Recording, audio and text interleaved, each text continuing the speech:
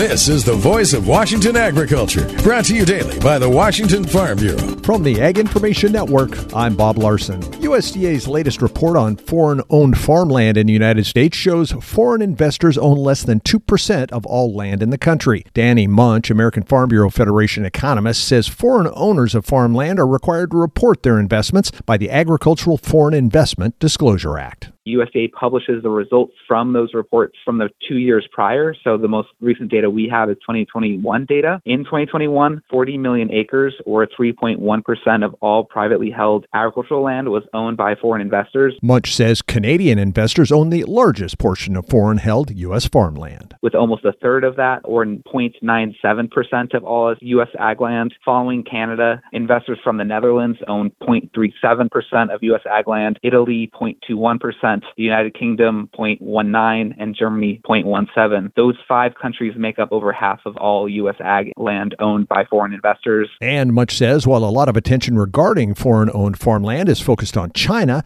that country ranks 18th with 0.03% of foreign investor-held land. Munch says almost half of all foreign-owned ag land in the United States is timberland. Learn more on the Farm Bureau's Market Intel page at fb.org. Voice of Washington Agriculture, presentation of the Washington Farm Bureau and the Ag Information Network.